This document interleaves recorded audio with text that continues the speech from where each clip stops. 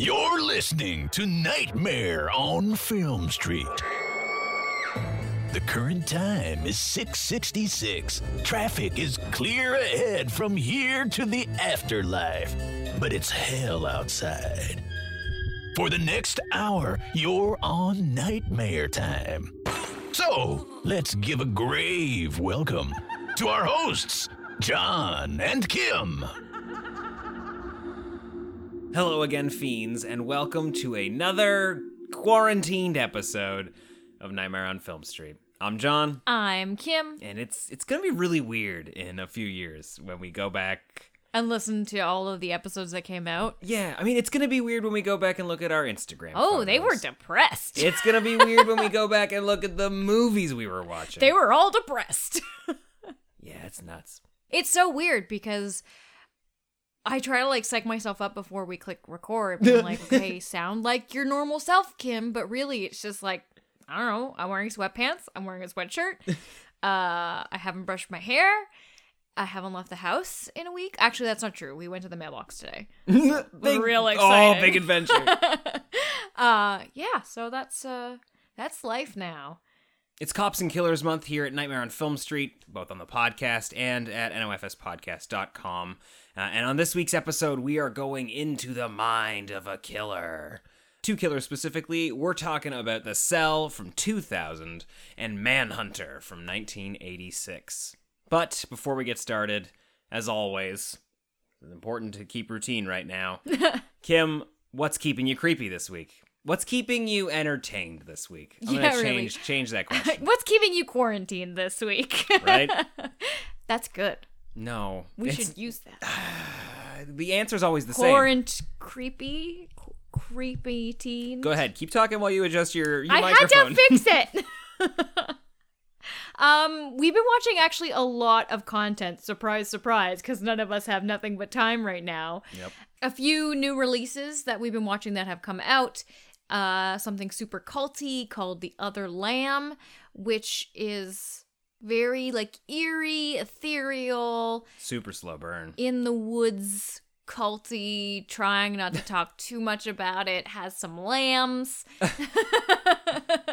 It's got some great cinematography and a really key performance that is very, very good. And also the cult leader is one of the actors from the movie The Invitation. You'll definitely recognize him. Kim's got a thing for cult leaders. No, I don't. She thinks he's dreamy and he also had evil. Some nice hair. And that's all I'll say on the matter.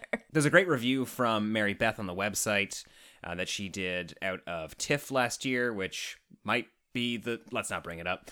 And also I think it would pair on a really good double bill with another movie that Mary Beth reviewed on the website called Swallow. They're both out from IFC right now. Definitely check them out if you're in the mood for something weird and creepy. They're VOD, right? Yes, they are available on VOD. Also out right now, this week, coming this Friday, is a fun little horror comedy called We Summon the Darkness. That we can't talk about at all because it would ruin the movie. I agree. We really cannot. Heavy metal, Satanists, murder. Horror Comedy. And Alexandra Daddario is in it, who I absolutely love. She's great in it. She's from the Texas Chainsaw Massacre remake. She is. What else is she in? She was in something recently. We've always lived in the castle. Thank you. Okay, yeah. With Crispin Glover. That Shirley Jackson story. Yep, she's in that. She's really, really good in that movie. Check that out. That's a weird one. Also in We Summon the Darkness, a surprise cameo. I don't know if cameo is the right word for it, but surprise appearance from Johnny Knoxville as an evangelical preacher who's out to stop all this Satanist music that's harming our community. But of course, with all this extra time, we've been going through the back catalogs like everybody else, including Hulu and Blumhouse's Into the Dark series. Yeah, we had only originally caught, I think, the first season 2 or 3 of the episodes at most. So now we're kind of starting. We watched Puka Lives. Yeah. So fun. I love Puka. And we've been working our way backwards through the holidays, which, you know, when you're in quarantine, holidays mean nothing. Like, when we watched the St. Patrick's Day one, I was like, when's St. Patrick's Day? It was like 3 weeks ago. We just forgot it existed. It's already come and gone. Actually, that's kind of interesting. Like, we are just going backward through time and visiting.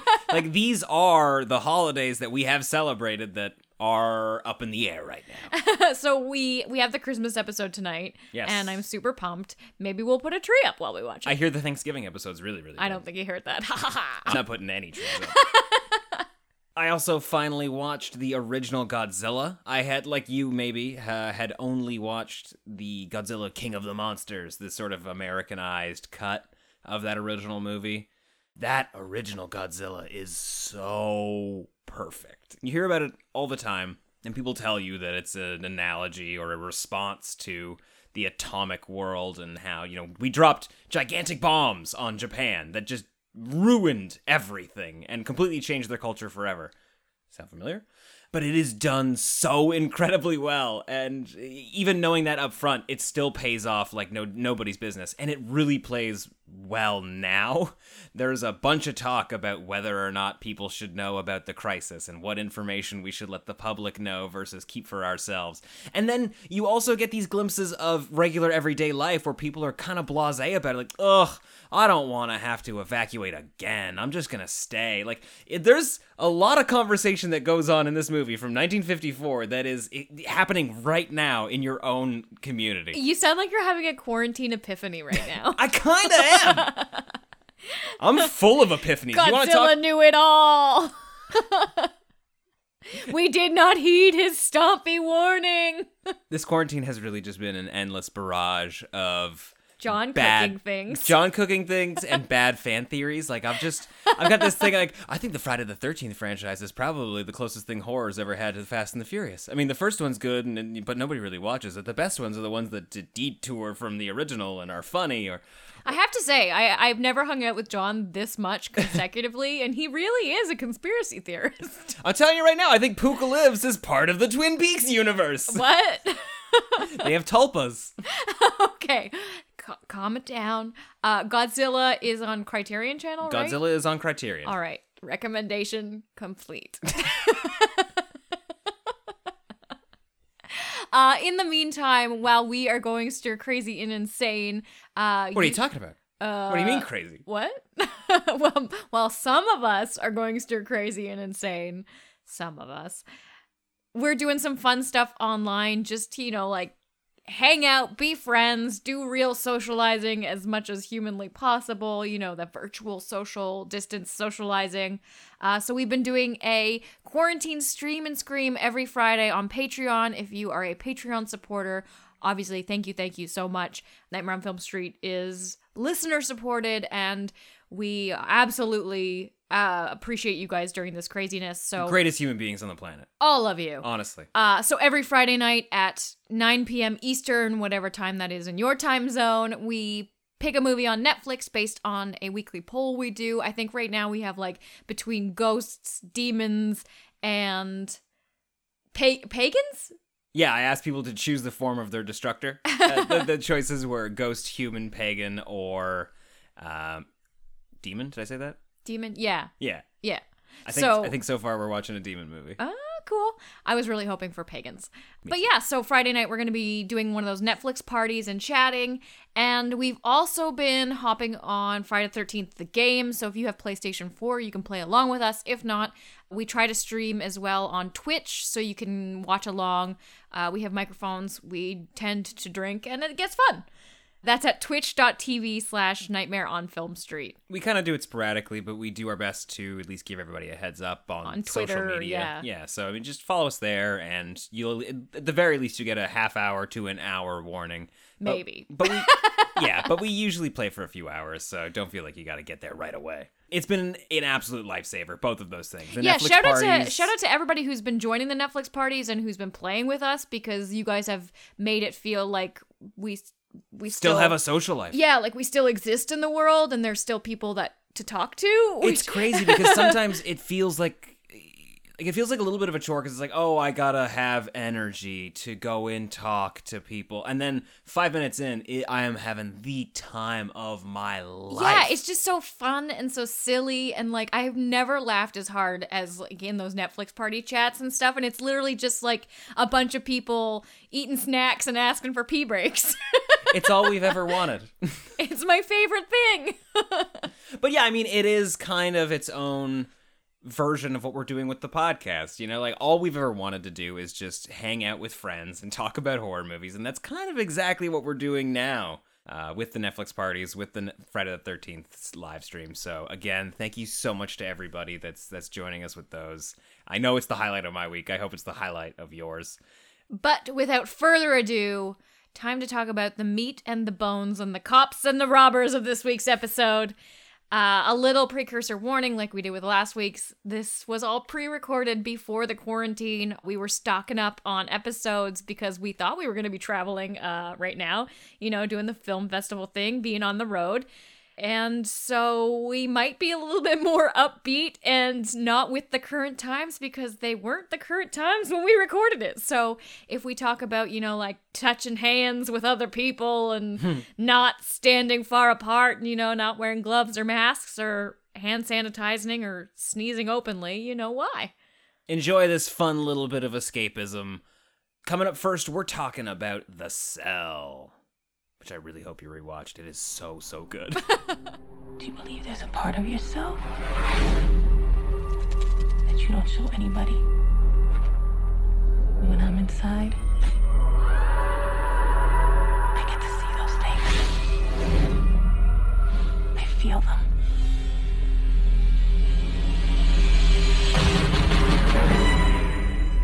These girls were kidnapped, tortured, and murdered.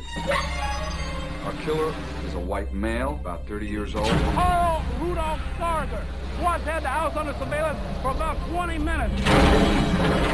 He keeps them in this thing for about 40 hours.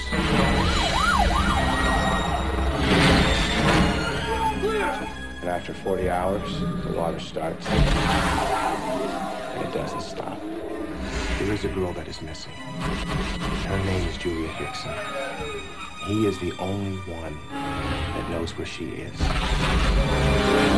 If he was conscious, do you think that he would tell you where she is? Are you sure? I'm sure. You bring in this monster, and you're asking her to go into that monster.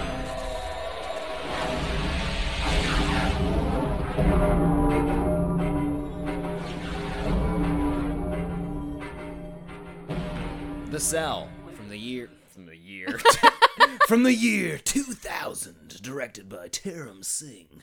The Cell is currently sitting at a 6.3 out of 10 on IMDb, 45% on Rotten Tomatoes, 4 out of 4 from Roger Ebert. Good guy, Ebert. Ebert loved it. 40% on Metacritic, and 3.0 out of 5 on Letterboxd. So I do want to say, Yeah. this was one of the most enjoyable watches I have had for this podcast. Oh, yeah. I hadn't seen The Cell in years. How many times do you think you've seen this movie? Ballpark figure.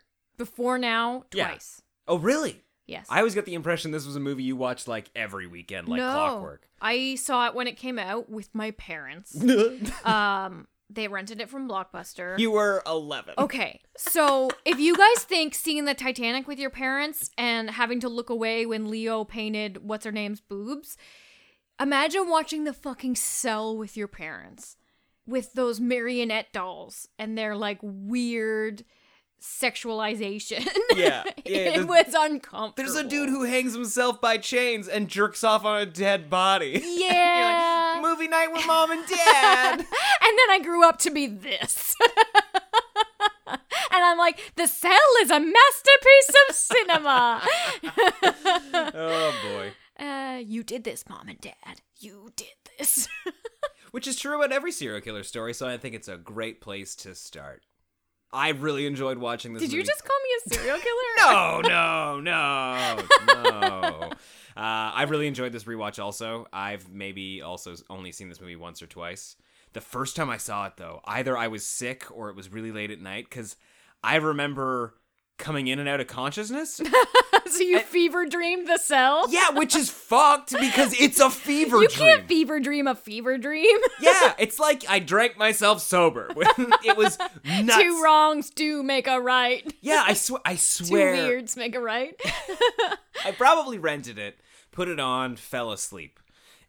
Which is, something I do a lot. And then woke up. That's your move. It is my move. I don't know why. It's your only play. It's weird. It's like I'm selectively narcoleptic. Just with movies. It's like they lull you. They're like a warm glass of milk for you. Yeah, it's comfort food for my eyes and brain. So I saw bits and pieces of this and could not differentiate whether I was remembering parts that I saw or parts that I dreamt up. Because I remember your brain adds scenes. pretty much. Like I woke up and I remember seeing the horse thing and I was like, what? Like I saw him and a bunch of dead bodies and like his weird sexualization of the dead dolls. So side note. Yeah. I specifically remember the horse scene being like the moment where my mom was like, no. That was the scene? That was the scene where she was like, I'm not gonna like this movie. Every time I see it, I can literally remember my mom realizing that this wasn't Silence of the Lambs. Was she like out for a smoke the first 10 minutes of the movie? Oh, probably. She's too busy curling her hair. But yeah, I can literally feel in my bones the moment my mom was just like, no. They're never gonna find that girl. And I think that was kind of the same response for a lot of people because I'm assuming most audiences who rented this movie or saw it in theaters were expecting it's Jennifer Lopez. A run-of-the-mill, Yeah. cop procedural. They were expecting Silence of the Lambs. And in a way, this is Silence of the Lambs, but it's Dreamscape Silence of the Lambs. Yeah, that's right. And we're going actually into the mind of a killer. We're not just being figurative dark about it. and weird. We all know Buffalo Bill was doing things to the level of Carl in The Cell, but in real life. But they just didn't show that much depravity in Silence of the Lambs. So like housewives, like my mom, were just like, "Oh dear, no, Yeah. not the horse. If it's Take the girls, but not the horse." If it's been a little while since you rewatched The Cell and you didn't get a chance to watch it again before this podcast, I feel so bad for you. You need to reward yourself. It's been a long week. Watch The Cell tonight. It is so good. But if you need a bit of a refresher and you haven't watched the trailer, which is super easy to do on YouTube, Jennifer Lopez is a psychiatrist who works in this burgeoning field where they wear skin suits. They're like muscle suits. They're the war outfit from Dracula. You know what I'm talking about? Also a muscle suit. Muscle suit. Yeah, it's like it's armor, but it's muscle tissue, but it's also got the a mummy spot when to he's- inject. It's the mummy when he's 70% regenerated. Yes. Love it. But they wear bags over their faces. Which, in listening to the director's commentary, I learned was a compromise. He is my favorite director, by the way. New favorite director spot. He is currently my favorite because I love his sass and he's so candid about his creative process that I just fucking love him. This is also his feature debut, which is bonkers. Yeah, I mean, he did do a bunch of music videos and stuff, so he's kind of got the cinematic craziness down, which totally makes sense in watching The Cell. It's just like, oh yeah, I can see how you did music videos. Oh yeah. You can do visuals. Oh yeah, 1000%. Yeah. Which so sorry. Jennifer Lopez is a psychiatrist and she wears Skin suit. wears a skin suit, lets Muscle her suit. enter the mind of a patient who's currently in a coma. They're using it to try and get kids out of comatose states is the idea, and simultaneously Vince Vaughn, detective, is hunting down a serial killer who has just been brutally murdering young women. When they find him, he has had a seizure, grand mal seizure, I guess, and is in a coma state also. They're hoping, because he has kidnapped another girl and they don't know where she is, that they can get Jennifer Lopez to go inside his mind and figure out, you know, exactly where to find her before the clock strikes midnight and she's drowned. because that's how he kills them. The crazy thing about that, though, and I was about to say, like, I only picked it up on this watch, but my subsequent watches I was a child, so. Yeah. Is felt that the same way. this all went down over the period of one day. Yeah, like Once 12 they hours? catch him, yeah, because they say that his water thing, his water torture drowning chamber is auto-rigged on a timer, and they... Is it 40 hours? I remember hearing that. he said tonight she's gonna be dead. Yeah, okay. So Vince Vaughn gave us a 1-day window. So all Okay. that shit goes down in an afternoon. So when like Jennifer Lopez gets like tied up in his mind later on, I'm just like, honey, like this is your job. This is what? It's been one bad day. It's not even. It's been like you've been in here 2 hours and he already has you chained to a bed. Yeah, because she pops in and out and stuff, right? Oh boy. Well, I guess the problem is that she's always been in kids' minds, and by the looks of it, one kid, I think. Yeah, because it seems like this is very preliminary. Like I do not think that this technology is being used anywhere but this one room. Yes. Yeah. I do love, though, like we did talk briefly about their muscle suits. They did a really great job in setting up that room because now watching it 20 years later, it doesn't look dated. The suspension thing, like it's a little silly, but it looks plausible almost. And like the weird data sheet they wear on their heads. Yeah. The only time it looks super dated is that last instance where she's going into his body and we like follow the juice down the vein and it's like this weird cinema show. Sure. Yeah. But everything else about their induction into the brains of each other or their own dreamscapes, whatever, that room looks perfectly plausible. Yeah. Yeah, absolutely. I'm with you. This movie holds up. Yeah. And Vincent D'Onofrio is a great serial killer. Oh, so good. When he does his crazy, ethereal, fictional serial killer version of himself. Oh, yeah. He delivers like 400 different versions of the same character, and I'm about it every single time. Oh, even just when he is like human Carl, he is super great as just this sort of pitiful serial killer who is wallowing in his own despair. Yeah. He's such a good actor. Like, we need, like, okay, I mean, like, yeah, he was in Daredevil. He was good in Daredevil. But, I mean, like, I remember seeing tons of performances of Vincent D'Onofrio when he was, younger, I guess, and just, like, fucking A-plus material. Side note, when we put this on, John was like, ooh, Vincent D'Onofrio, when his name came up, and I was like, woo, Thor! And he looked at me, he was like, what? And I was like, yes. It took me a second to remember Adventures in Babysitting. His highlight role of his career. Exactly. Where are the Thor roles for Vincent D'Onofrio? Hey, kid. This is the city. I don't help anybody but myself. But I was Get lost! Vincent D'Onofrio as a serial killer, though, is super uber creepy. Crazy creepy. And, like, I think he has a really good handle on the psyche of this character. Yes. And I know we spend the majority of the movie in his psyche. mind. Yeah. But I think he really, went deep on this guy because he's unsettling to look at just having a bath. Like, because you see the gears turning in this guy's head and his weird, like, non-medical downers he takes or uppers, that weird bottle of pills he always has with him. Like, that scene creeped me out when he realized they were empty. What was that? I think something to handle his seizures. But it wasn't prescription. It was just some, like, drugstore bottle of pills. Yeah, that's weird. It was, like, trucker medication. Or maybe it's something that he was taking, like, Tylenol for, like, his heart. Or I don't know. I don't even know. But it creeped me out. So his MO, his procedure is to kidnap women. Particularly blonde, pale women. He liked dolls. Doesn't he kidnap a brunette? I don't think so. They say he's got a doll thing, and all the dolls in his house are, like, white. But he bleaches them. Which is also fucking weird. I don't know if the bleach is... I don't know. Like, I okay, in my mind, because I don't have the movie in front of me right now, I always imagined that he was kidnapping anybody that struck his fancy, I guess, and that by bleaching them, he gets them all to sort of look the exact same way.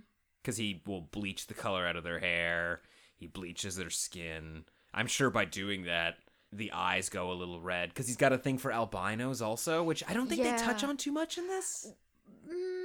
Do they? Well, it's not necessarily albinos. Like, he's into that, like, white porcelain doll look. And then he happens to have an albino dog. And Vince Vaughn has a really great line where he's just like, oh, that he would be all about that. It's true, though. Yeah. It's not a So surprise that he true. would have it. Yeah. And that's a great way that they catch him, because it's just this thing that he couldn't not possess, and it's such a rare dog that of course there would be some record of him purchasing it. Yeah, or even then, like, you narrow your field down to, like, 8 people. Yeah. Who has an albino dog? Also, that dog was wonderful. That dog was great. They That dog trained had... him so well. And even when he was a baby and he was next to all that murder. Oh, that's right. He was so cute. Yeah, little baby albino dog. Like, I know he was an accessory to murder, but I loved him. Yeah, that dog did not bark or put up a fight when that girl was being when he kidnapped. kidnapped that girl, that scene looked lovely. Oh, I loved it. When he was like suffocating her behind the pillar, but the dog just laid there. I mean, he looked a little alarmed, but he did not bark once. I mean, he's just being a good boy. What a good bad boy. Yeah, right. What a good bad boy. So yeah, after he kidnaps these women, he brings them to his underground chamber. farmhouse. Yeah, he puts them in a glass prison, cameras surrounded, and just leaves them there. He comes back later. Because he's a coward. Yes, I know. That's what's interesting. He can't be there for it. Yeah. And when he arrives in the beginning, we see that he's a woman twitches and he cannot handle it. Yeah, see, I think he gets there as soon as they're dead. Like, I think because he's so eager to see the footage. Yeah.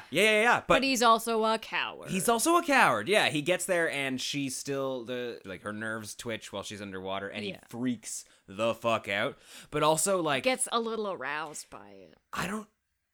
Or it's like it's like conflicted arousal. I was gonna say, so he runs away and then he's very clearly trying to like hold down a boner. Yeah. And I'm wondering if the boner came from looking at her floating in the water dead or from the twitch. It's hard to say.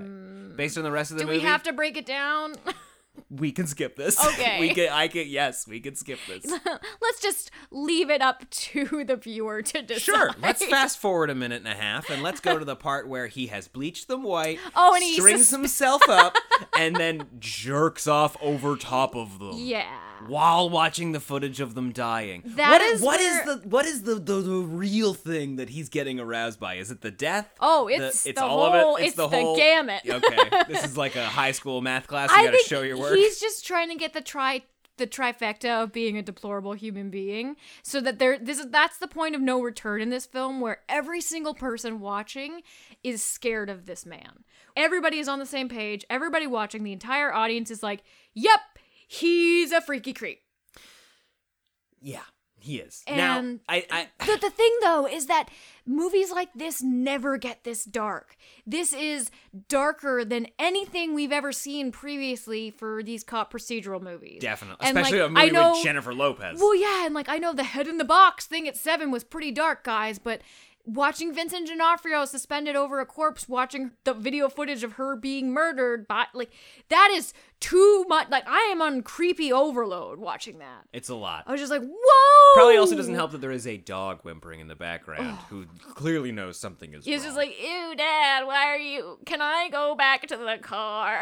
Vincent D'Onofrio really commits to that performance. I gotta, not like it's just like, wow, he really looks like he's jerking off. When you see his legs tense and like the piercings pull, and it's just like, bleeding just a little no, bit. Thank you. Like, let's go now. It's Cut away to Vince Vaughn. It's also like the breathing where he's just like, there's spit coming out of his mouth and stuff, and it's a lot. Yeah.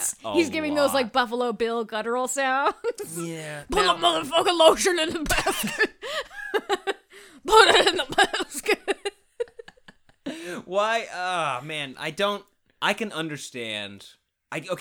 Fuck it. I don't understand why he has to jerk off while being suspended. We're just leaving it up to interpretation. We are moving. Well, okay, we don't even have to leave it up to interpretation, because later on, Jennifer Lopez sees that he has the scars in his back where Hook's were, and she's like, "Oh, he liked to suspend himself. Probably liked the idea of being weightless. You should have left him in."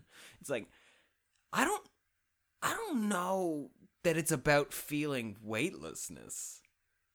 It almost feels like he's trying to make it as painful as possible to masturbate. Well, yeah, I think he's got this sadomasochistic thing about it, but also everything relates back to water, and he's floating in water. I suppose. He's with them when they're dying, almost, if that makes sense. He's almost making a VR box for himself because he's too much of a coward to be there. Yeah. So that he is floating in water as he's watching them die while he's looking at their bodies. Like that's serial killer VR. Yeah. He put on his headset. He wants to be there with them. Yes. Yeah. But he's a coward.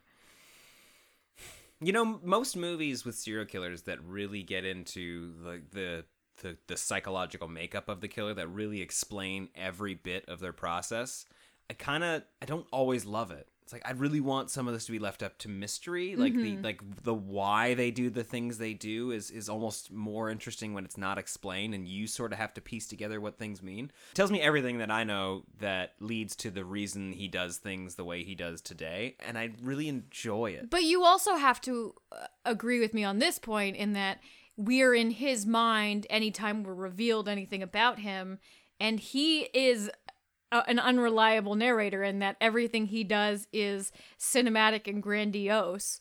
And he's Not when he's the little boy, though. Yeah, but he knows what's going on. He knows that it's fake, and he knows that there are people in his mind, and he's made this But like not the weird little boy. Okay, the little boy. But he's made this opulent extravaganza. Yeah. And it's all kind of a diversion because we know that he's weak and frail, and the damage that was caused in his childhood is what kind of inevitably snowballed into what he is now. But I love that there's this guardian to that weakness. Yeah. And he's fucking terrifying. Yeah, because once we go into his head, we have several different versions of him. And he, in a lot of ways, is sort of like the ringleader of a really sadistic circus. And he sees himself as a fucking god. Where you come from? Oh, it's so... this movie looks great. This movie is so over the top and outlandish and awesome. This movie kicks so much ass. And Vincent D'Onofrio is... He's a monster in so many different ways. What's your favorite version of him in the cell? Damn. You get to pick one. I get to pick one. Only one. And I'm making you go first so I can pick something that you didn't already pick. This isn't fair. Okay, I'm gonna say my favorite version of Vincent D'Onofrio. Oh, fuck. You just asked like the hardest question that should be very easy to answer. You can also pick a favorite scene that doesn't have anything to do with him. But I'm just talking about the favorite version of him as like the godlike character. Okay, fine. Is it the Jester? Fine. It's not. Oh. I want it to be. That's what I was gonna guess for you. I want it. This hurts. This hurts. So I want to say, and in case it's the one you pick, I'm not gonna get into detail. His form in the end of the movie. But I think my favorite is where we first see him. Is it the Room of Capes? The Room of Capes! That's mine too. Yes! And I also wanted to say that when he comes out of the pond with his like cape of shingles. And he's sort of like reptilian, yes. right? Me have boy. Like that was really very good. Thank you very much. Boy me got. Yeah. Oh man. Favorite scene though. Yeah. My favorite scene in D'Onofrio's brain, okay. in Carl's brain, is the marionettes where Jennifer Lopez's Catherine basically turns on the automaton that is all these weird puppets of his victims, and they're all doing these weird, like, sadistic, sexualized scenes. Yeah. And they're these bleached it's so creepy. So fucking creepy. But it gives me total House on Haunted Hill remake vibes. Yes. When the girl with the camcorder goes down in the basement and there's all of those weird, like, taxidermy things.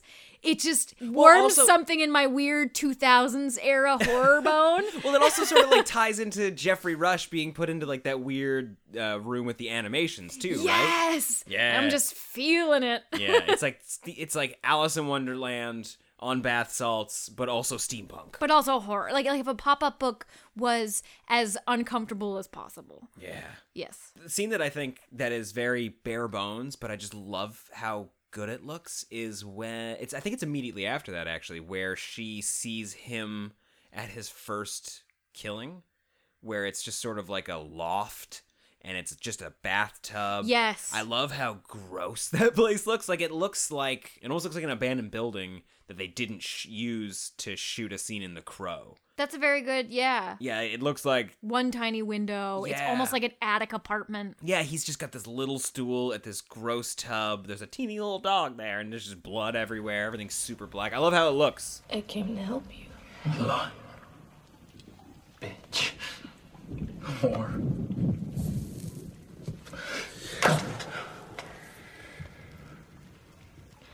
You sound like your father. He was nothing. He is nothing. Who told you to say that? Do you remember the first time he talked to you? Were you in water? Maybe you went swimming. It was my baptism. My father, he pushed me under. I think I had some kind of seizure. I think I was drowning, and everybody just looked at me. And nobody helped me. Nobody except him. But it's not necessarily, like, grandiose or anything, which is what this movie is really good at pulling off. Surprisingly, I really like the finale of the movie. Yeah. And it doesn't seem like a setup that I would super enjoy. Like, No, because it's just like all of a sudden Jennifer Jennifer Lopez is Lopez. like a deity. Yeah, she's kind of Mary, but not Mary. Yeah, I don't necessarily love how her character closes off in the movie. Yeah. Because what happens basically is she gets stuck in his brain because somehow the evil entity inside Carl convinces her that it's real. So she kind of gets lost in there. So Vince Vaughn, who's got no training at all, goes in after her. And in one of these dream sequences, well, one, he frees her a little bit after he gets his intestines Fuck yeah. rolled up. That's one of the other things I remember from that first watch. Like, did I watch a guy get his intestines rolled out? And she gets like brainwashed by him, and they're just running around trying to figure out where this girl is hidden. And Vince Vaughn is the one that solves it. He sees a symbol in this dream world that reminds him of a symbol he saw at the crime scene. Which he could have just as easily done a little more detective work at the crime Yeah, scene and looked up the name Carver. So I didn't love that because then Yeah. he goes off and he finishes the cop story and saves the girl, which was Jennifer Lopez's character's main goal in going in. But then they turn it into this, her needing to have closure with the boy. Yeah, like she's very big on saving kids, essentially. Yeah, and so she has to save this kid. But as the audience, we are never quite on the page with the boy because we know what he becomes. Yeah. And there's a very good question posed here. I think so too. As to like the guilt of somebody and how culpable they are based on having really awful upbringings and how it affects them in later life. But you can't divide a person in three and only find two parts of him guilty. Yeah. And it's interesting that her character does have this like savior complex and needs to go back, and she kind of like does the reversal and brings the killer in, and then she has to kill the boy, and there's this struggle for her to have. But I almost wish that she could have solved the murder because Agreed. I was rooting for her professionally. She should have been the person to crack the case. Mm-hmm. And like we can still have the exact same ending we have here. Like the idea that she in the end though, this study or whatever they're doing is going to get ended because the she serial killer murdered dies. somebody. Yeah, like he dies in their care. Yeah, I mean, like I guess like people don't really care about him. They also knew that he was in bad shape when they brought him in, but I love that they established at the beginning of this movie that there's no way to track what's happening inside their minds, so it's all up to her. And they just have to trust her and what She's like, she oh says. yeah, Like, this wouldn't get approved by yeah, the FDA no, or whatever. Like, you gave her a murder machine. Like, she can go in and just start yanking out bits.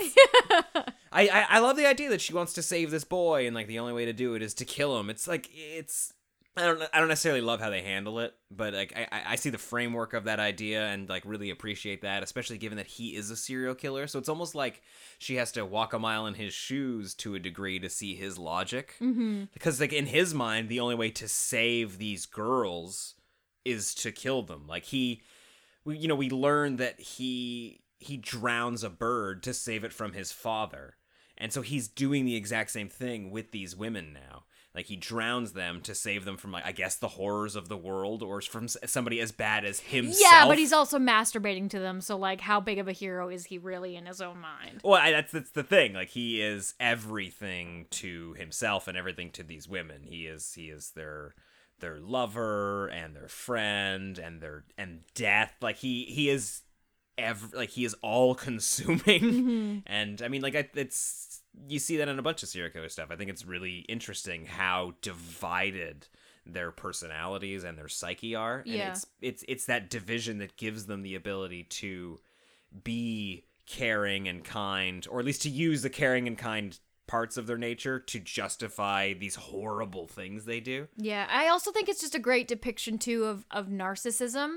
Fuck yeah, this movie is narcissistic as fuck. Yeah, but how he's got this grandiose interpretation of himself, but when we actually see him in the real world, he's meek and he's pathetic. Yeah. And there's so much that holds him back that you see is completely unhinged within himself.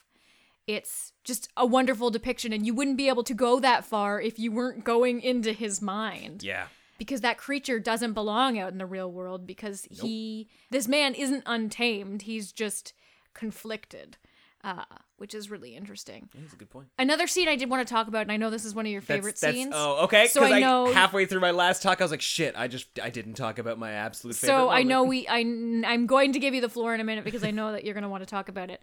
But it's when Jennifer Lopez first goes into Carl's brain, and it is kind of his first big memory, kind of the thesis statement to why he's fucked up and why he has this thing with water. It is his baptism, and it's in a lake whatever, but the camera is doing this rotating angle, and we come through the air and submerge into the water, and it reminds me so much of the bathtub scene from Taxidermia. Boom, boom, boom. Which is one of my favorite scenes of all time. Yep. And side note, I did want to also plug, Mary Beth did a really wonderful article on Taxidermia, and she talks about that bathtub scene like in detail in her monthly Screams Around the World column. So if you're a fan of Taxidermia and weird rotating scenes, please look it up at nofspodcast.com. You can have the floor now. No, I think you described it so perfectly. Yeah, like I really hope you guys have seen Taxidermia. Maybe read that article before just seeking it out blindly, because it's a weird movie. There's a lot to take in with that movie, but yes, I think the camera work in that moment is just so fucking incredible. And just how we transition like through the water into like this weird murky footy seaweedy silty thing. It's disorienting. Into the world. Like it goes to show you that you're introduced to a place where you're like, okay, there's no logic here. Yes, it's so perfect. It's so great. It's the reason we watched this movie a second time. Well, it's not the reason, but it's why I watched this movie a second time with the director's commentary. And like Kim mentioned before, you have to seek out the director's commentary for It's this so movie. fun. He's so great. Yeah, it's on the DVD copy. We have one of the really old DVDs, but From Platinum Dunes. But I do think that they re-released it on Blu-ray. It is also the same commentaries on Blu-ray. Oh, good. Yeah. We got to get this movie on Blu-ray.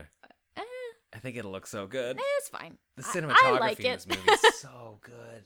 Okay, so ratings. Yes. How are you going to rate The Cell? Oh, okay. So I'm going to give The Cell, and I'm trying not to rate it because like I have this glow of, I feel like I have almost seen it again for the first time. I'm going to give it a 3 out of 4. I'm giving it a 3.5 out of 4. I was thinking about it. I think this movie rocks. Yeah, it was so much fun. It's incredible because I do remember watching it, like you and I watching it, like early in our relationship, just for whatever reason, happened to be on. We found it, whatever. And it's like, man, this movie's a lot better than I remember. This movie holds up so fucking good. Yeah, and even the CGI and stuff, there's only a few moments where you're like, 2000. Some of the visuals are fucking phenomenal. Nice. The Phenomenal return snowman. of the snowman. Some of the visuals are still just as great today. Yeah. Well, I think it's also because it's supposed to look a little unreal. Like we're in a dream, right? So like they can get away with making it not look perfect. But there are moments that almost look too good for the resources they had. There's a sequence where Jennifer Lopez is in like a cage and she gets dropped from a cage and she's in this billowy gown and she drops down into this like coliseum. Her gown is so floaty and wonderful, and I have no idea how they captured it, but it isn't CGI because her dress is gorgeous and it has no gravity. Yeah. And it looks great. I don't know how. Magic. Magic. Movie magic. The magic of cinema. That's it. I like this movie a lot. It's so good. Moving on, let's go into the mind of another killer. In this way, a little more figurative. Definitely not as literal. Let's take a walk through another killer's mind. Let's talk about Manhunter.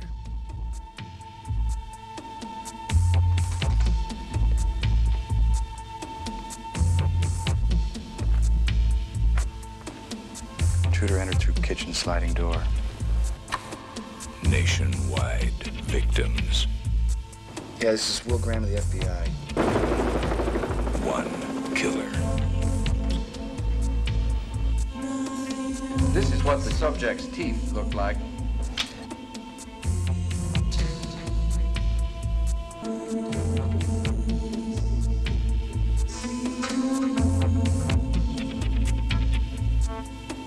You ever seen blood on the moonlight well?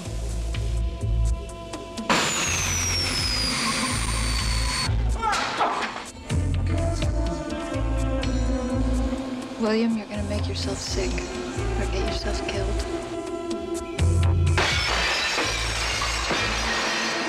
Multiple trails.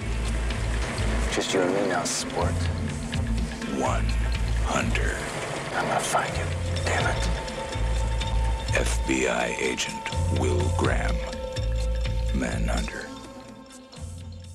From 1986, Michael Mann's Manhunter is currently sitting at 7.2 out of 10 on IMDb, 94% on Rotten Tomatoes, 75% on Metacritic.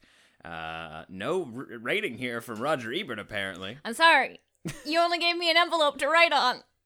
And a 3.8 out of 5 on Letterboxd. There wasn't enough room. Yeah, I bet Ebert loved it. It's fine. Yeah, so full disclosure, we were going to talk about Red Dragon for this half of the podcast. We watched both. We did. We sat down. We watched both. We did want to go with Red Dragon initially because it's so similar in date and time period to The Cell. We thought it would be a closer pairing. Yeah, and I've seen both before. I really enjoy both.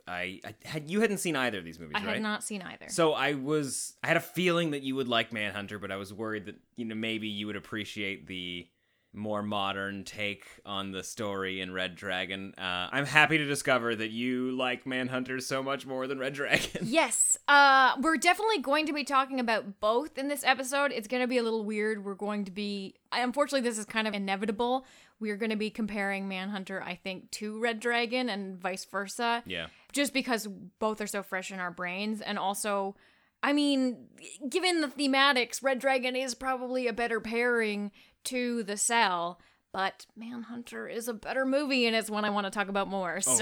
Oh, yeah.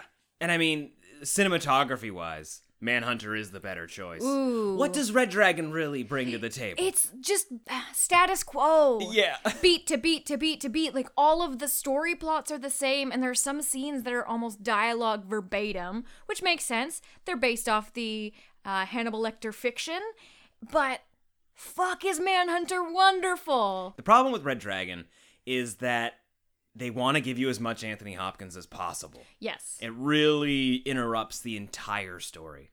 And especially the opening. Like, it's cool. We have him. I do like the opening, John. He's got a little ponytail.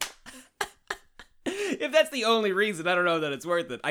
It's great that he eats like a flautist who was messing up during her live performance with the symphony orchestra, and he serves it to the symphony orchestra board. Yeah. It's pretty great. Oh, it's pretty great. Hannibal, confess. What is this divine-looking amuse-bouche? If I tell you, I'm afraid you won't even try it.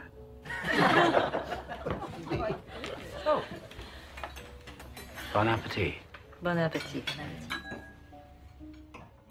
That whole scene with Edward Norton, though, and Hannibal. Sorry, with Edward Norton's Will Graham and Hannibal in his study where he finds out it's him and he catches him. Like, it is just stiff as balls. I can't figure it out. It's like he eats them or something, and I don't know why you never thought of this, Mr. What is with this Lecter. human cookbook you have?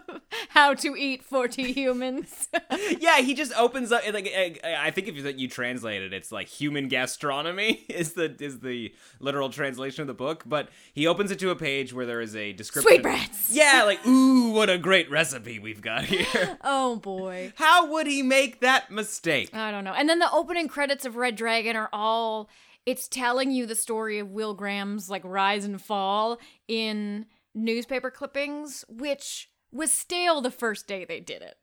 You get enough of it in Manhunter. It's like we so know long. it's very long, and in Manhunter we skip all of that. We started at the beach. We started at the beach with that wonderful cut-off sweatshirt that Will Graham's wearing. New Will Graham, old Will Graham. That was an Manhunter 80s vibe. Will Graham.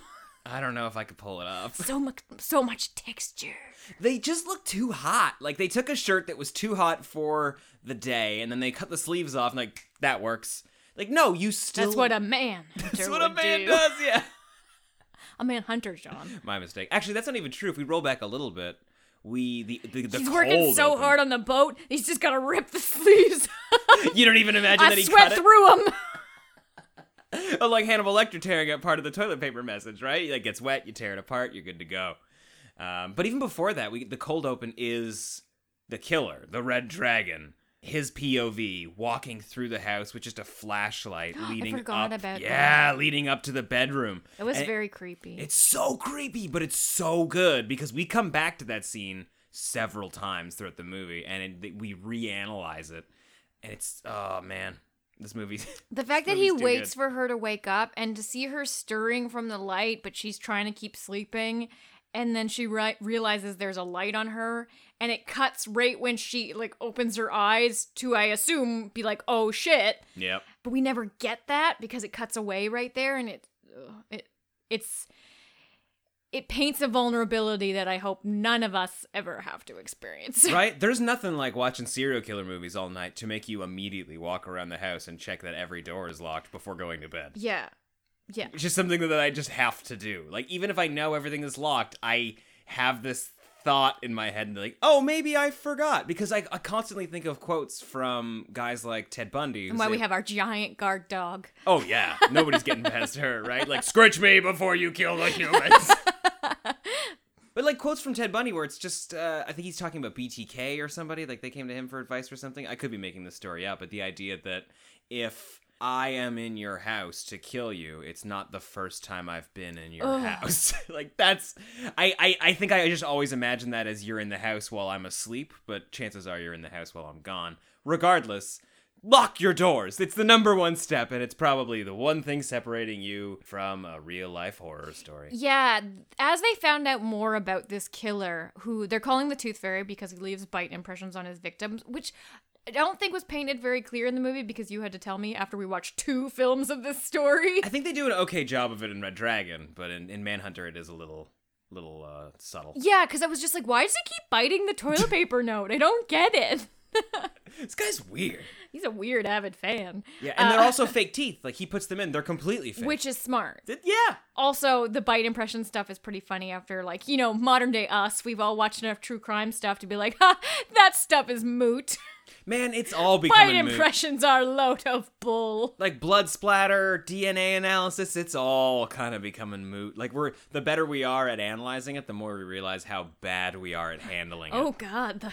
The margin of human error is 100%. Yeah. Oh, dear God. Dear God. But yeah, that opening is incredibly creepy, and I think it cuts at the perfect moment.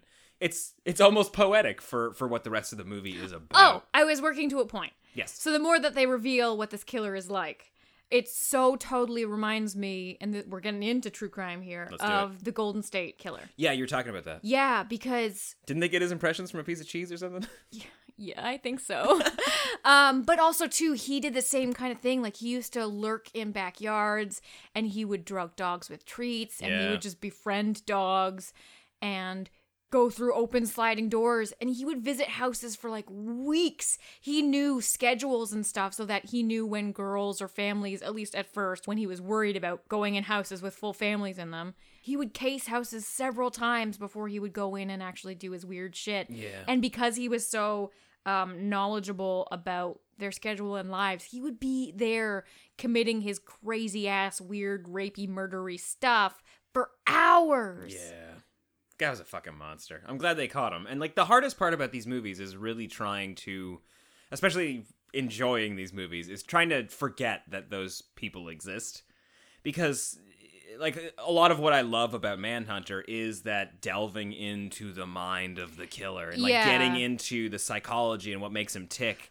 But, you know, you got to remember that this is all based off real science of real people that do really horrible things. Yeah. And like at risk of glamorizing them, with this analogy, it's almost too, because no killer is the same, it's almost like we're opening the clamshell to see the pearl, you know, that's been made from billions of grains of sand. It's kind of inevitable that every million human beings you get, one of them is going to have this weird psychological makeup that is just so twisted and warped and deranged that you can't help but want to stare at it. Well, I think it's also, we don't get that deep dive analysis of just regular folk, you know? Like, you don't get that for just your average Nobody's person. that interesting. That's what I'm saying, yeah. So, I mean, it's unfortunate that you got to go to, like, a macabre length to get it, but it's the one time we really get to figure out how people tick. And, I mean, in some regard, you kind of see some of yourself or people you know in those ideas, but not like those specific details. Well, and I think that's what's a little bit scary about it too, is that we all kind of know somebody who's a little bit antisocial or who's a little weird. I mean, you don't want to go accusing everybody of being a serial murderer, but there are benign people like this guy, which makes the fact that there are ones that are able to look benign and seemingly be benign, but harbor some real violence within them. Yeah. Which is very scary, because then you don't want to underestimate people, but you also don't want to prejudge people, so you're basically damned if you do and you're damned if you don't. Like, welcome to a life of anxiety. Here's the world. Yep. So, I mean, we get the same killer in both movies. They both have different flourishes on them. Which performance or which character do you like more? Tom Noonan or Ralph Fiennes' version of the Red Dragon? Side note, is it Ralph Fiennes? Because I always call him Ralph. I think... Oh, let's look it up. Let's look it up right now. I'm pretty sure it's Ralph. I don't think it's spelled... Like, it's a British Ralph. I think, you know, well, if you I'm going to call him Ralph. Ralph Fiennes? I'm almost positive it's Ralph Fiennes. I'm just going to look up Harry Potter, because it's probably the fastest way to do it. Could look up Red Dragon. What am I doing? It just comes in with he who must not be named. Like, God damn it! Son of a bitch! Okay, so... It's spelled Ralph Fiennes. See, I always thought it was Ralph. I don't know why I swear I've heard it before. Maybe I just heard it from somebody who... was coughing on a biscuit. Yeah, that might have been it. It could have just Ralph. It was probably a British accent. Still sounds like Ralph. Hello, we have Ralph Fiennes here. No, it doesn't even sound right. It's Ralph Fiennes. I'm sorry. That's okay. So I really like Ralph Fiennes, but he is too dreamy. He's too studly. He's too Hollywood. I love his performances. I love everything he does because I think he's just a wonderful actor. He's amazing. And he's really able to, well, unfortunately, he's got dead eyes. So he's really good at playing dead-eye characters. But Tom Noonan in Manhunter, he is so wonderfully pathetic. And he's got the posture and the, I don't know, I can feel the weight of the life that character is held, and it has less backstory for the character. Ralph Fiennes is... He needs like a whole diary. Yeah, like we have a painting on the wall, and he's talking monologues to it, and because we really need to paint him as pathetic and tortured, because he's a beefcake. That's true. Studly, he's ripped, he's covered in tattoos. He's a stud muffin.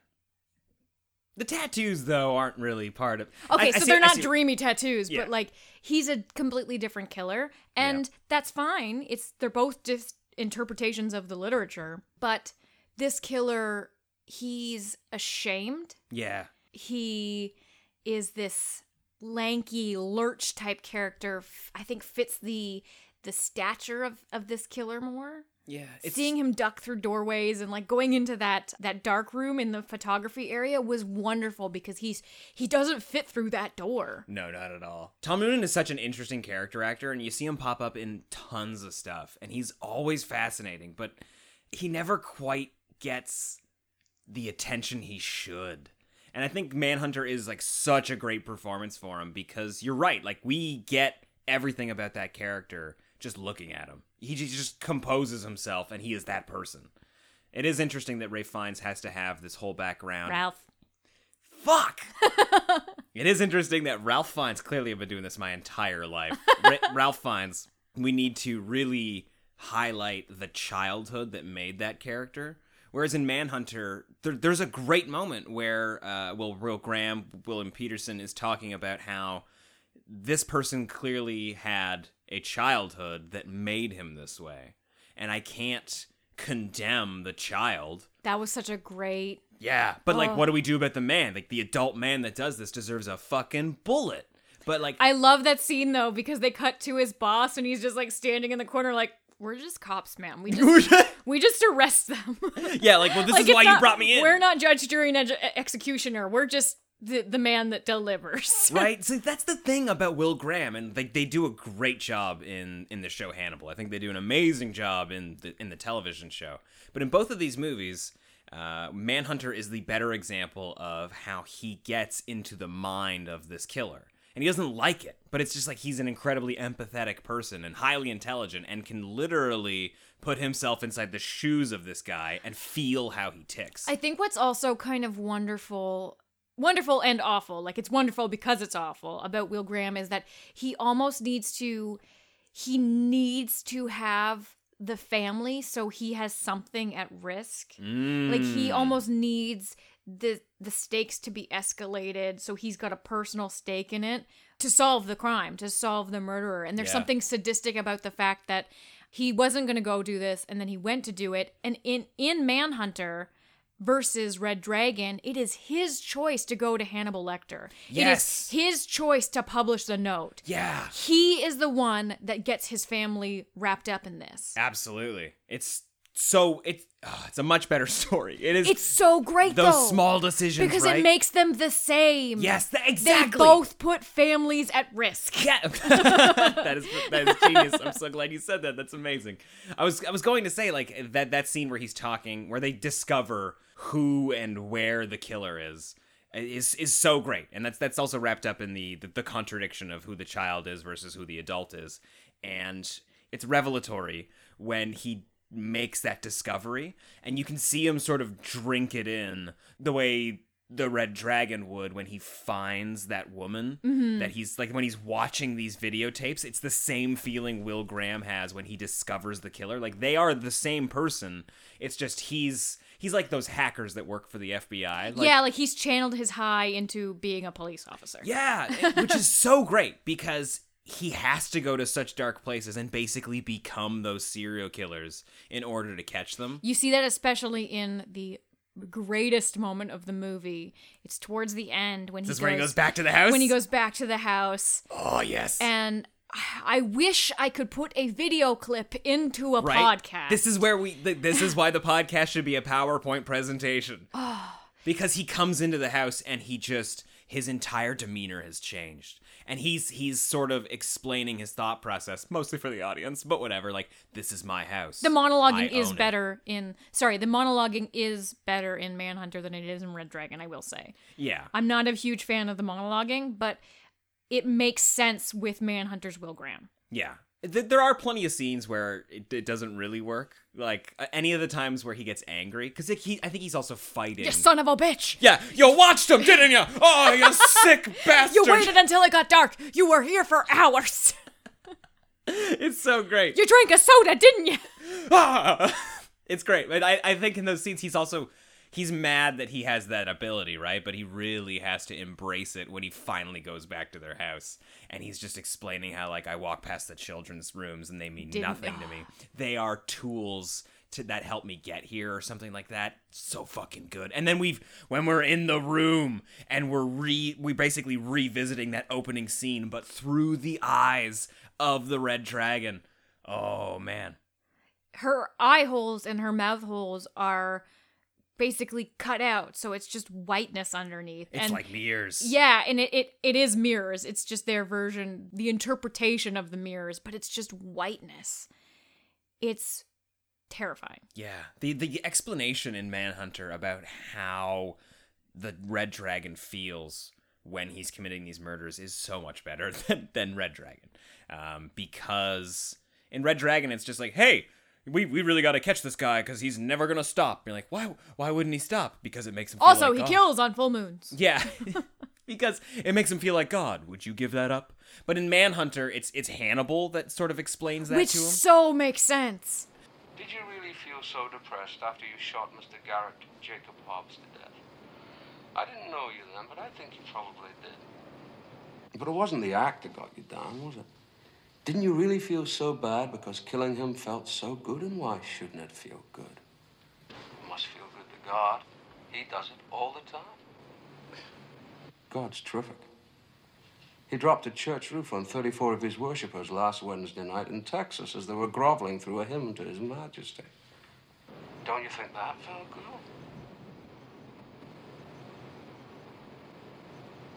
Why does it feel good, Dr. Lecter? It feels goodwill because God has power. And if one does what God does enough times, One will become as God is. The more he does this, like we worship God and we give praise to God, and by doing the killings he gets that praise, and he feels that if he does this enough times he will become praiseworthy and worshipped and appreciated, and like that lands so fucking good. And it's also what makes what really separates Manhunter and Red Dragon, apart from all of those little changes and just like the genius detail that Michael Mann puts into his script and his cinematography, is the ending of the movie. Like, the arc of the Tooth Fairy is, I think, more true to his character in Manhunter than in Red Dragon. Yeah, Red Dragon, there's a twist, which I will admit totally got me, was super fun. It's a good twist. Very Hollywood. Really good twist. But the ending in Manhunter is earned. Yeah, especially because like he starts having this relationship with this blind girl, Which is a wonderful side story. amazing. And I think it's so perfect because she's blind, so she can't witness him. Oh, all the shit with the tiger. Yes! This, especially Manhunter, and like the way we pan across the tiger before we discover that we're there to see a tiger. It's almost like the dunes in The Cell. Like, we are discovering this desert. It's a landscape. Yes! She's discovering a new place. Oh, it's She's so never perfect. been before. This tiger, this ferocious thing that should and could and would bite her, but Oh, yeah. cannot because it is subdued. Yeah, like this is the one time... This is her with Dollarhide. Yes! He is subdued with her. Yes! Oh, man. I love talking to you about movies. I will say, it goes a little fast in Manhunter, right? Like, he's like, hello, my name is Dollarhide. I'd like to take you someplace. Do you get the impression they haven't met before, right? Like, they work at the same office. Yeah. So they're aware of each other. Yeah. But he's like, let me give you a ride home, and then also take you somewhere, which I'm not going to tell you is a zoo where you will meet a tiger. Like, what a great surprise first date. But yeah, I little think fast. it's just more subtle about the fact that she's blind and everybody treats her like she's blind, and he's kind of got his own hang up. Like, he's got his facial thing that he's very sensitive about, and he's quiet and shy and odd, and there's something quirky and endearing about his strange less is more dialogue. Like, Yeah. he's just like, let's go. I want to take you because I want to. Well, he's very direct, and she likes that because she doesn't like people pitying her. Well, most people pussyfoot around her, right? Yeah, right? Exactly. Like, she is a mid-30s-year-old woman. She has been able to handle herself perfectly fine up to now. You do not need to treat her like she's cut fragile. a piece of cake. Right? She cut a pecan pie! What movie was that? That was Red Dragon. Okay. I couldn't remember. That's okay. I fucking love that moment when they are in bed together. In Manhunter, she's fallen asleep and he takes her hand. Oh my God. And puts it over his mouth, kind of like the Like tiger. a tiger. Yeah, you're on it. But he cries and he weeps because he feels appreciated and he feels like in a sense worshipped, like adored is how he feels. And that's exactly. And it didn't come from killing. He Yes. didn't have to make it. He didn't have to conjure it. No. And But it is to him the first step toward having that feeling always. yeah. It's interesting. It's so smart to introduce halfway through a film about this killer who can't be stopped and out almost. Yeah. Like, here is a world that exists for you where you don't have to kill women to have this feeling. You can be loved and you can be respected. I mean, it's in your own twisted way, like you're never looked at or whatever. You're also watching the footage of the next person you're gonna kill while she's going down on you. Yeah. But yeah, like, it's there. Like, he didn't ask her for it. He didn't have to force her to do anything. She likes him. Yeah. And it's what makes the ending of this movie so brilliant because he sees her being dropped off by somebody else and misinterprets that as her falling in love with somebody else and no longer adoring him. And that is a crushing blow to him. He can't handle rejection, even though it's not real. It's not real at all. Yeah, no, he's just gone into a delusionary state. Yeah, but he's lost that godly power that he feels he's finally gotten.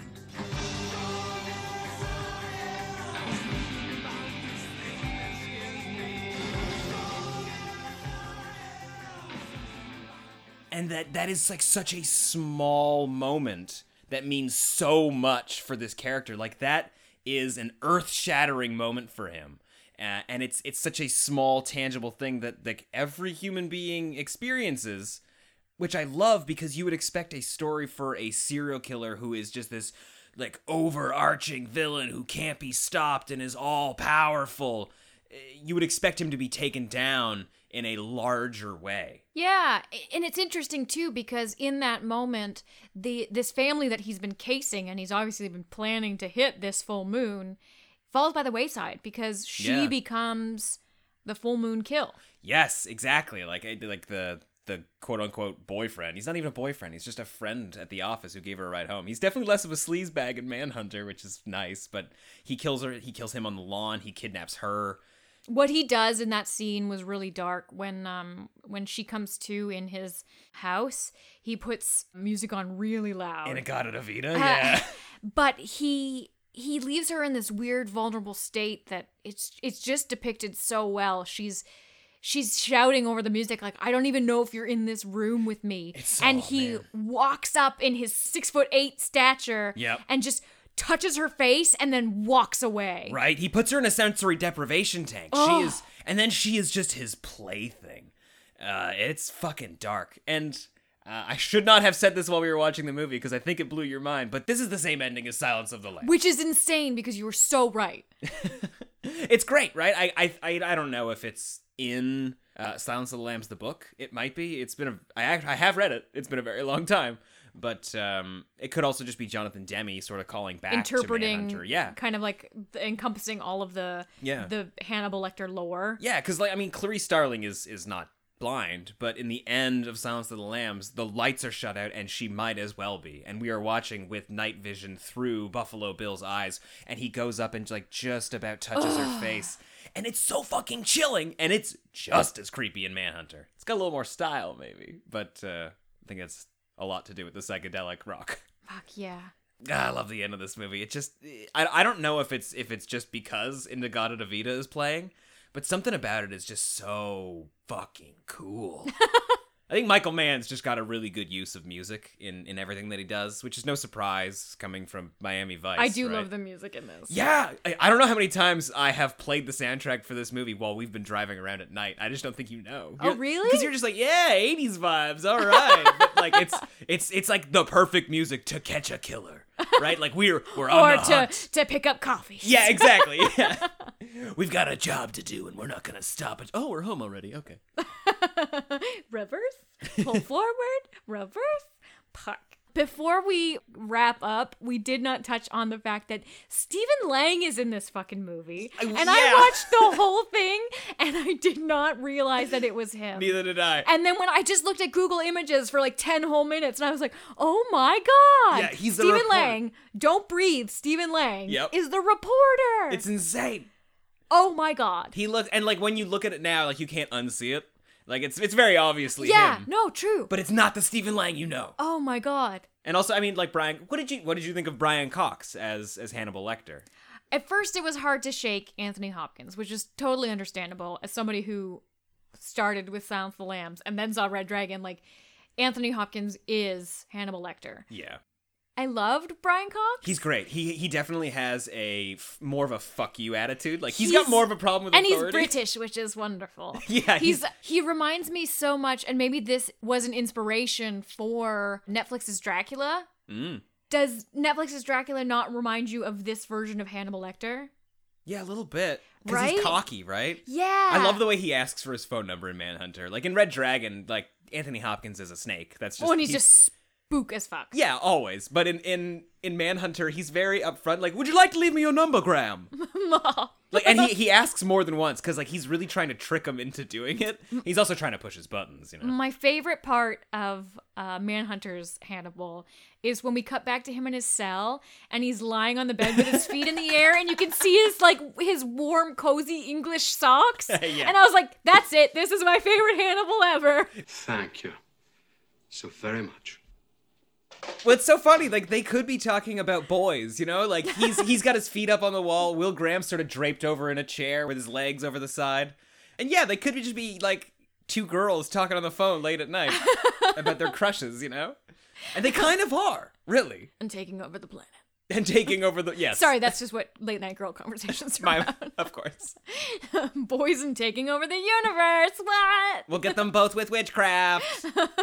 Yeah, it's hard. Like Brian Cox does a great job with the character. It's unfortunate you can't not see Anthony Hopkins, and my mistake. That was just initially. It was just hard for me to drop that. Yeah. What I do like about this, and it's because Red Dragon came out after Silence of the Lambs, so it was purely laser focused on like, let's give them that Hannibal that they want. Mm-hmm. Hannibal Lecter, the character, is used sparingly in Manhunter. Oh yeah. To Manhunter's credit, Hannibal does what he needs to do, and then we don't really see him again. Nope. Because he's not the killer to be caught. Yeah, and it helps keep, or not helps, but I mean the way they approach how like his relationship to Hannibal is very, like they dole the information out very in very small chunks. Like you get a little bit at a time, and it's just enough to give you some backstory on Will Graham. And the way they handle that it's similar in the way that they handle Clarice Starling in Silence of the Lambs. Like in Red Dragon, it's very upfront about his relationship to Hannibal and what happened and why he is the way he is now. And this is because he's a tortured character. It's very new, modern blockbuster Hollywood, where we get more of a character study with films like Silence of the Lambs and Manhunter. There's a lot I could continue talking about Manhunter. I love this movie. I think it looks amazing. I think Tom Noonan's death is gorgeous. Like the cinematography in this movie is amazing. Michael Mann can shoot a nighttime landscape like nobody's fucking Oh, we didn't even talk about the blue ass beach house. Every time we go back to Miami, it's blue as fuck, right? Yeah. And I didn't mention I love Will Graham's marriage more in Manhunter. Yeah. His relationship with his wife adds so much to the movie, and she actually is a bit of a real fucking character. Which she isn't in Red Dragon. I mean, she gets to shoot the killer at the end, but that's kind of about it. We don't know who she is. No. She doesn't have any real weight to the decisions that Will Graham is making and putting the family in. But in Manhunter, you feel their like marriage is at risk, and it's not just death. No. Yeah, that's the thing. Like, he is forgiven for every dumb mistake he makes in Red Dragon, but in Manhunter, there really is like a point, at some point he might cross the line, and it's the end of their marriage. Yeah. It's the end of everything for him. Fuck. Because he really is putting everything on the fucking line for this, which is exactly why she didn't want him to leave. Oh, okay. We could go on forever. One last question. Okay.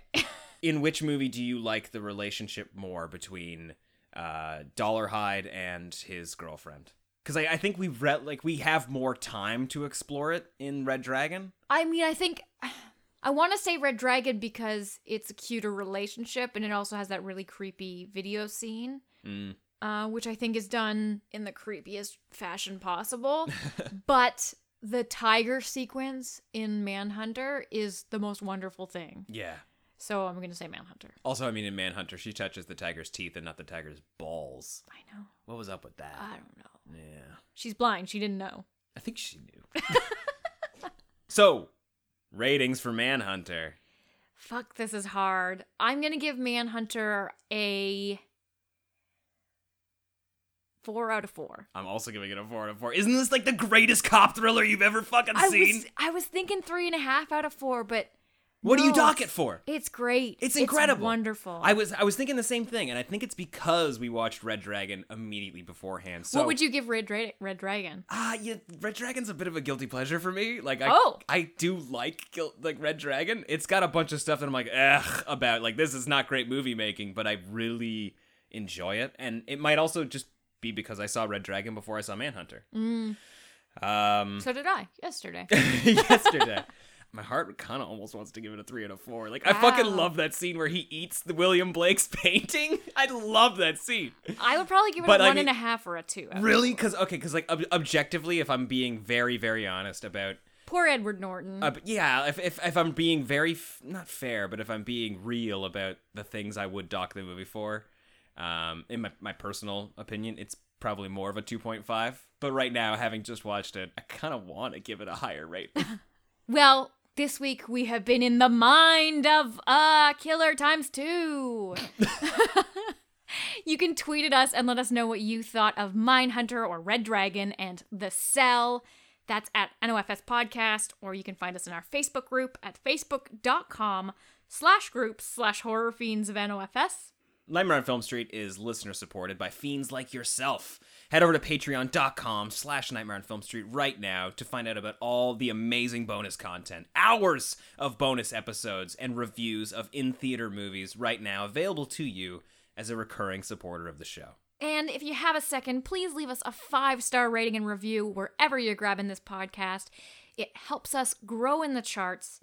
But until next time, I'm John. I'm Kim. Stay creepy.